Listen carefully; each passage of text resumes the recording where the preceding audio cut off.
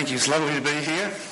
And Nathan, thank you for those words about that song. I was going to actually comment about the songs because they fit so well with the message in the scriptures that we're looking at today. By the way, that song was written, I believe, by a chap who'd lost his wife and children at sea. What was he doing? He was saying, God's in charge. He knows what he's doing. Now, we've lost a son. We lost a son to cancer. Guess who's in charge? He is. It's lovely. I know Philip is safely with the Lord Jesus now. So I'm now going to read the last part of our passage, and then we're going to dive in. Starting from chapter 7, verse 54. I've got the ESV here. Now, when they heard these things, they were enraged, and they ground their teeth at him. But he, full of the Holy Spirit, gazed into heaven and saw the glory of God and Jesus standing at the right hand of God. And he said, Behold, I see the heavens opened and the Son of Man standing at the right hand of God. But they cried out with a loud voice and stopped their ears and rushed together at him. Then they cast him out of the city and stoned him. And the witnesses laid down their garments at the feet of a young man named Saul. And as they were stoning Stephen, he called out, Lord Jesus, receive my spirit. And falling to his knees, he cried out with a loud voice, Lord, do not hold this sin against them. And when he had said this, he fell asleep. And Saul approved of his execution. And there arose on that day a great persecution against the church in Jerusalem. And they were all scattered throughout the regions of Judea and Samaria, except the apostles.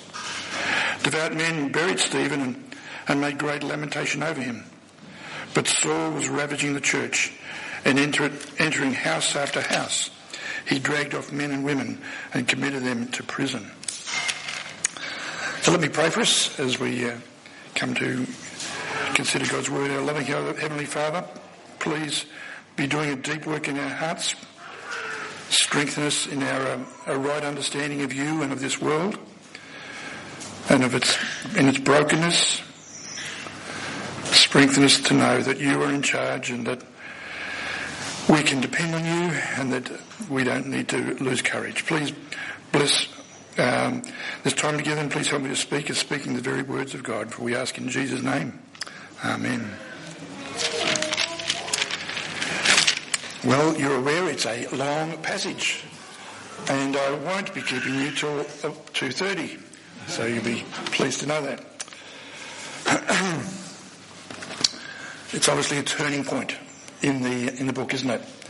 We've just had one of the summary statements from verse 7 of chapter 6. And the word of God continued to increase, and the number of disciples multiplied greatly in Jerusalem, and a great many of the priests became obedient to the faith. We're seeing a work established in Jerusalem. And that, according to what Jesus pattern established in Acts 1:8, where he says, and you will receive power when the Holy Spirit has come upon you, and you will be my witnesses in Jerusalem and in all Judea and Samaria and to the ends of the earth. And that's basically the outline of where Acts is going, where Luke is going to be telling us the story flows. But at this point, we're seeing an increase in the persecution. We've seen that gradually building too, haven't we? And the very last one, back in 5, Gamaliel, who was, by the way, Saul's teacher, he was saying now, but go carefully here. We don't want to, you may in fact find that you're actually opposing God. You won't be able to stand against him. So today's drama, we've got the goodies and we've got the baddies, haven't we? The goodie is Stephen, and he's shown to be very good. You know, like when you see in a movie, one of the things they work on especially one of the action movies and the drama, and somebody does something bad, and you know what you want? You want justice for the offended party. The goodie is always ultra good. He loves babies. He loves his wife. He's a committed man. He's got all the virtues. On the other side, you've got the opposition, the enemy, and they've got all the they hate babies, etc., etc., and they do something really nasty. They operate in wicked way. Well, do we see that here? Yes, we do. We see that with Stephen, who, by the way, has a Greek background. Stephen's actually a Greek name, and he's dealing with Jews who are of a Greek background. They are Hellenistic Jews, just like the widows were back in chapter 6. And so these now are the main ones who are bringing a hard time to Stephen. Now, does Stephen win this by defeating the baddies? The way God does victory is very different from the way in the movies, isn't it? We've got a victory of a very different sort here. And now, one of the parts to it, when Stephen disputed, it fulfills a prophecy that Jesus gave in Luke, that Luke records for us back in 21, and it says, Jesus says, I will give you a mouth and wisdom that none of your adversaries will be able to withstand or contradict. And Stephen, full of the Spirit of Jesus, is able to do that. They can't beat him, can they? So what do? Well, they stoop to rather nasty tactics twice.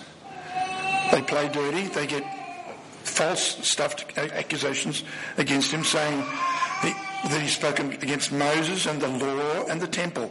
3 important things to keep in mind as we consider Stephen's response.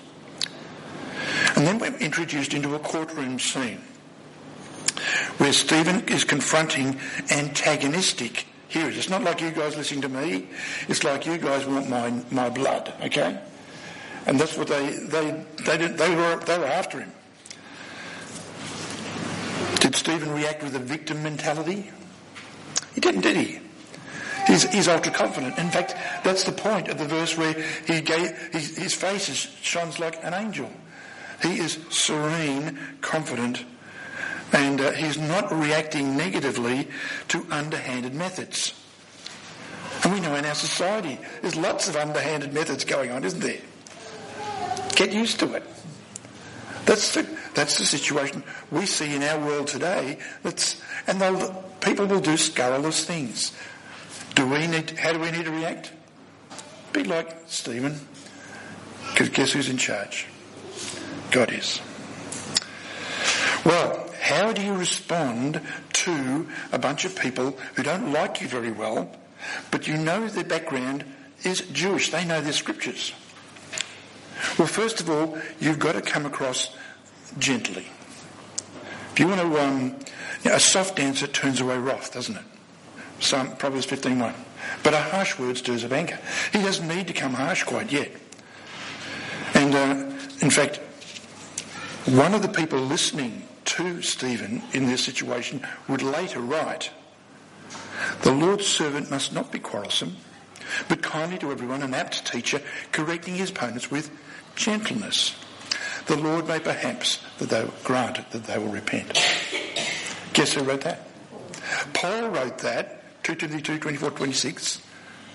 But he was Saul in this audience at this time. Did Stephen know Saul? I don't think so. He might have been part of the arguing party. But there's sort of a delicious irony here, isn't there? Guess who's in charge? God's in charge. There's Saul, and he's going to be, and he actually needs to be totally anti, so that we can see the miracle of God doing what he's going to do in a couple of chapters' time. So it's just wonderful. Now, Stephen, he knows that what they've brought against him is false. In fact, it's very similar to what was brought against Jesus. Twisted slightly, but to make him look bad. So Stephen didn't answer. The first thing they do in the courtroom is, are these things true? And Stephen replies, brothers and fathers. He comes across gentle. But are these things true? They're actually saying, are you guilty? It's kind of, you're not allowed to do that, by the way. But they did. But he's not going to directly answer their accusations because he knows they're trumped up and they're distortions. In Instead, he's going to reveal that it's actually his accusers who are the guilty party. They might be outwardly circumcised as Jews, but inwardly they have hard, uncircumcised, rebellious hearts. So, what's his method? Well, one of the good things to do is have a story, and especially if a story that your audience knows well. And that's precisely what he does. He takes them through a story. A story that's got several themes to it. A story of God's sovereign choice, God giving and fulfilling promises, God's presence not limited to a temple, which makes the temple pretty unimportant, and the big theme of God's people rejecting God's chosen rulers, God's chosen leaders. So he's going to use a story, because it's much easier to listen to a story, isn't it? Especially when you know well. So he starts, brothers and fathers, hear me. The God of glory appeared to our father Abraham when he was in Mesopotamia, before he lived in Haran. Now, I'm just going to go through each section here, bringing out some main points. First of all, Abraham, in this first section of 1 to 8, he is not the subject of the discussion. God is. You'll notice he always phrases it, God does stuff. 8 times it says, God appearing, God speaking to Abraham, God commanding him, God removing him from Haran, God not giving him the land.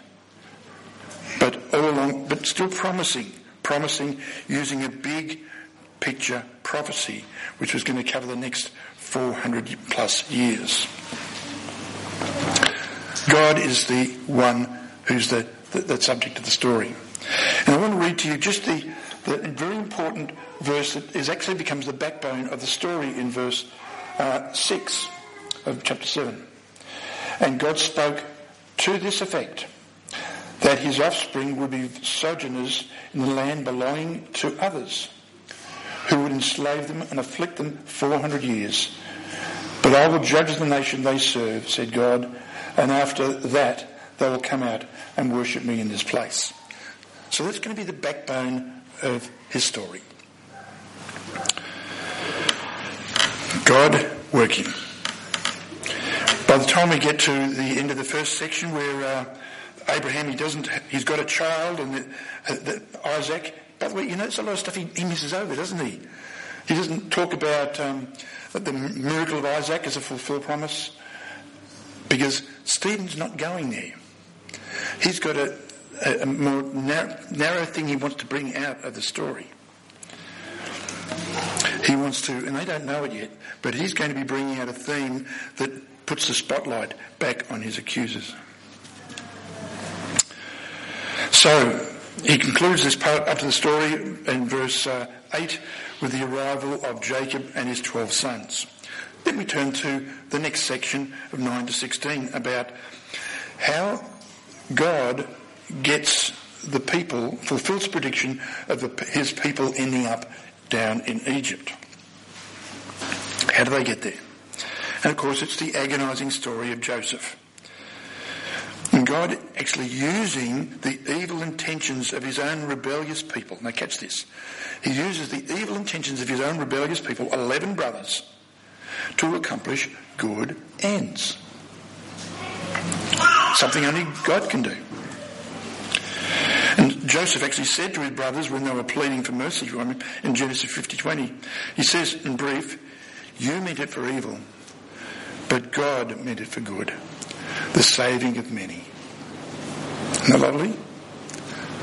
So God's using a very evil act to accomplish something very good. We know where else that happens. The most evil event of all history, the crucifixion of the Creator, God makes the wonder of that into the most wonderful event of all history. The way God operates is kind of, he likes doing that kind of stuff, using the worst to actually accomplish the best. Now, in the story with Joseph, though, you'll notice God actually does a bit of intervening, doesn't he? Joseph ends up in prison, and we feel for him. It says in Psalms did I say this to you last time? maybe.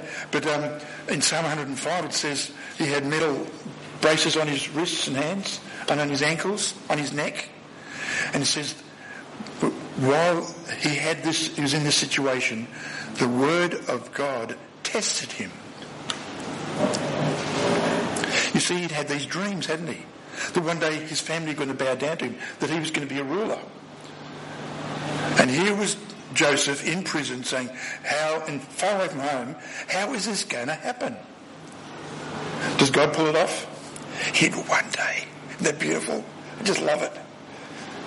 He interprets dreams and becomes known as a dream interpreter, and in one day he's taken from the prison to job number 1, or number 2 in the country. God intervenes. So God's allowed to do that because he's in charge. God's direct intervention. So God delivered him and made him ruler. Now, what Stephen is doing here is he's starting to reveal a pattern. Joseph, the rejected Joseph, becomes the one God chooses as a leader. You got it? God chose him in his dreams. He said, your family's going to bow down to him.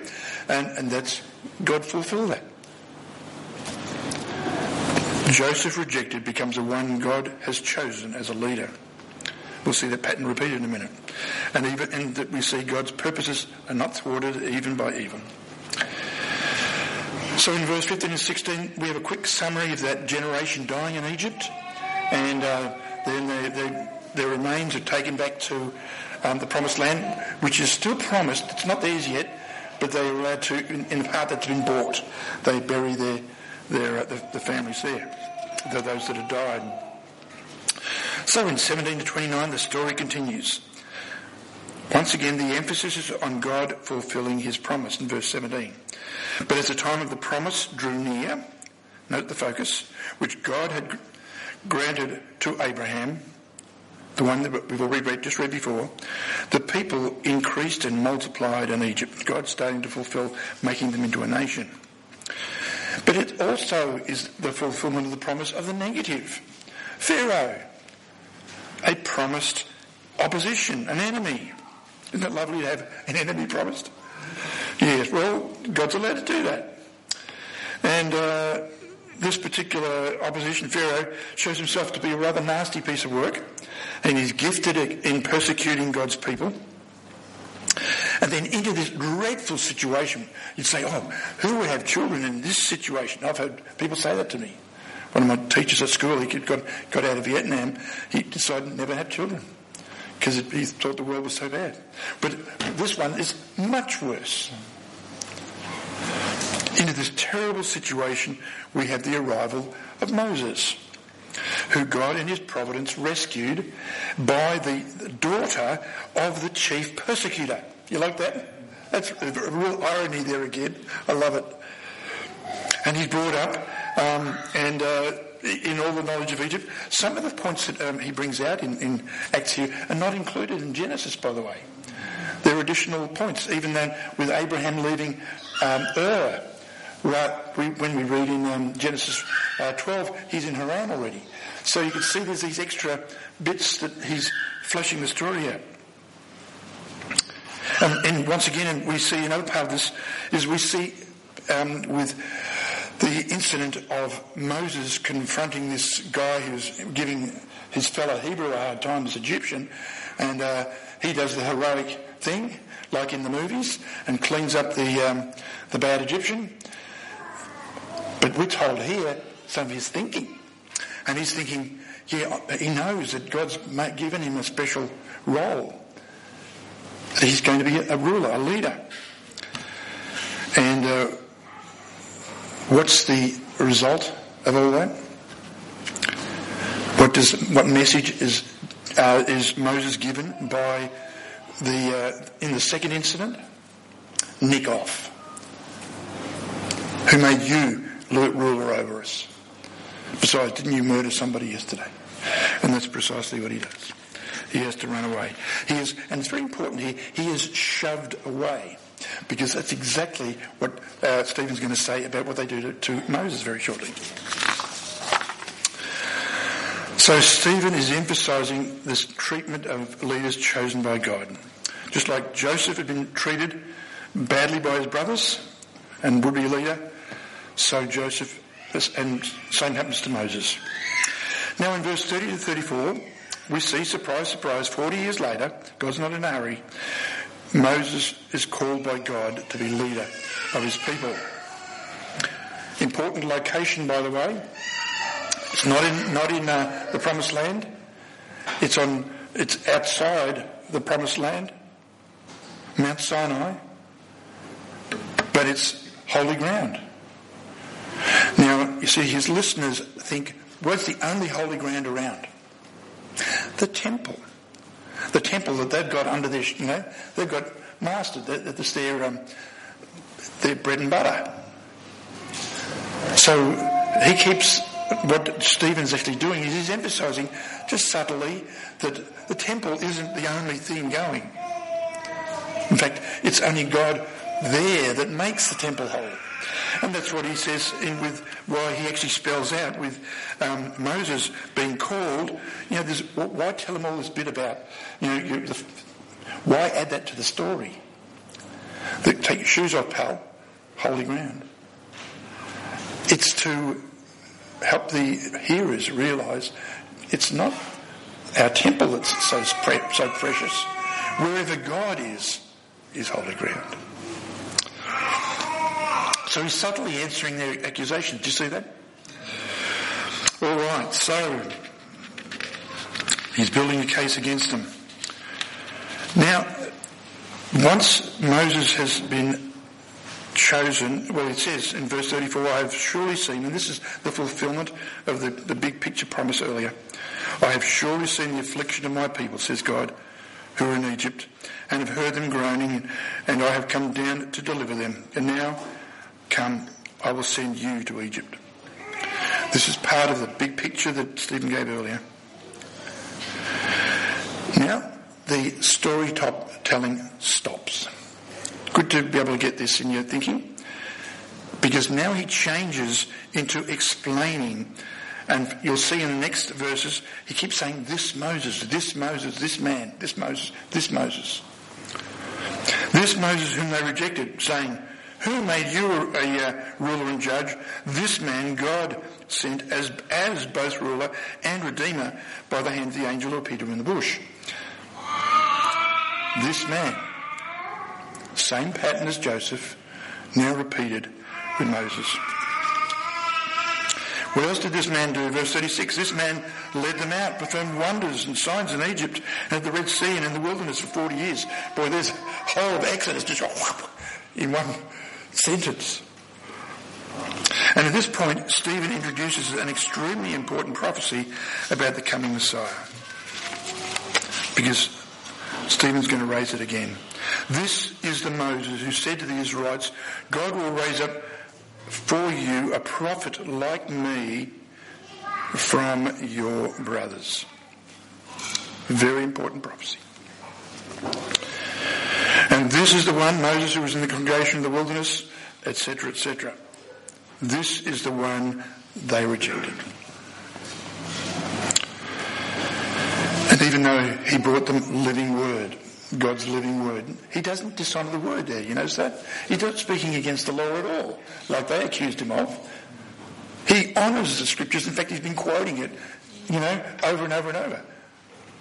He has a very high view of scripture, contrary to their accusation. Okay, so now he gets to the response of the fathers. And he explains two sections of response. Verse 39 to 43 is the first one on how they respond to Moses' leadership. And then 39, and then next to how they respond with the temple. But in the first one, he just says, our fathers refused to obey him, but thrust Moses aside. And in their hearts they turned to Egypt. Say your own, make us gods. And you know the rest of the story there. They thrust Moses aside. In fact, they had uncircumcised hearts. They didn't want to follow God at all. not devoted to the living God, and demonstrated by the way they treated Moses. Now next is, how do they treat, that is their attitude to the temple. And so Stephen picks up the story of the temple. The problem his hearers have is that they're guilty of having a God in the box theology. We've got God in a box. We've got the temple. All's fine by us. And you can imagine that they might have considered that they actually had a God management program with all their offerings and stuff. We're managing God quite well, thank you very much. Doing all the right things. But where was their heart? It was rebellious against God.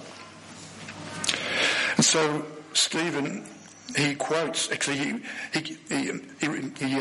agrees with Solomon's prayer. I don't know if you know Solomon's prayer, but Solomon prayed, Lord, now we know this place is too small, but God says it again in Isaiah 66, which says, heaven is my throne and the earth is my footstool. What kind of house will you build for me? What's the big deal? And what is the place of my rest? Did not my hand make all these things? Interesting, you know how the rest of that goes on? It says in Isaiah, but this is the man to whom I will look. He was of a humble and contrite spirit and trembles at my word. See, God's not interested in the great big temple. He's interested in humble individuals. He wants us to draw near to him. That's why my quiet time, I know, he delights in that. He's infinite, but he delights in the most humble. Isn't that beautiful? But they didn't understand that. So the time arrives for Stephen to apply what he has been explaining to his hearers. They are the guilty party. And he lets them have it.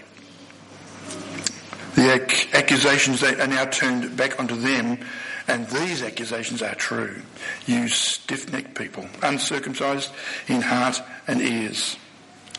You always resist the Holy Spirit, as your fathers did with Joseph and with Moses, and with all the prophets. Which of the prophets did the fathers not persecute? And they killed those who announced beforehand the coming of the righteous one, the Messiah, the righteous one whom you have now betrayed and murdered. You've killed the Messiah. That's come up a few times in Acts already, hasn't it? That's what you've heard over and over. They've said, you did it. You murdered Jesus. You who received the law, who you say the law that you're supposed to be honouring, delivered by angels, but you don't keep it.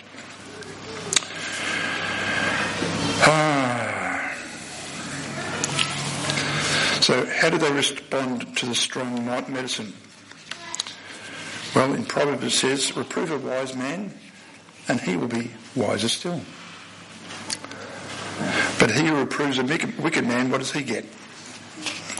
Abuse. A blood nose, reading in Proverbs. So guess what happened here?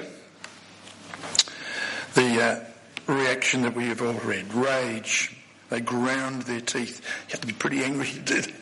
Just speaks of intensity, doesn't it? And in the midst of this intensity, Stephen gets this vision of God with Jesus standing at the right hand of God. They're full of angst. What's Stephen full of? There's a serenity, there's a joy. God is in his kindness has given him this vision, but that vision has actually does several things. It honours Stephen. Because what's Jesus doing? He's standing. Now, I take that to be, because Jesus promised, he who honours me before men, I will honour before my Father in heaven. So one aspect of it, at least I think, is that Jesus is honouring Stephen for being a good finisher, as he honours Jesus before men. It also brings out the fact that as they are listening, the murderers are listening, He is saying, I can see the one you murdered. He is alive. He rules. He's with God. He's fulfilling Daniel 7, if you know the picture in Daniel 7. So, Stephen's death. It's very like Jesus', isn't it? In two aspects. Jesus says, Father, receive my spirit. Stephen says,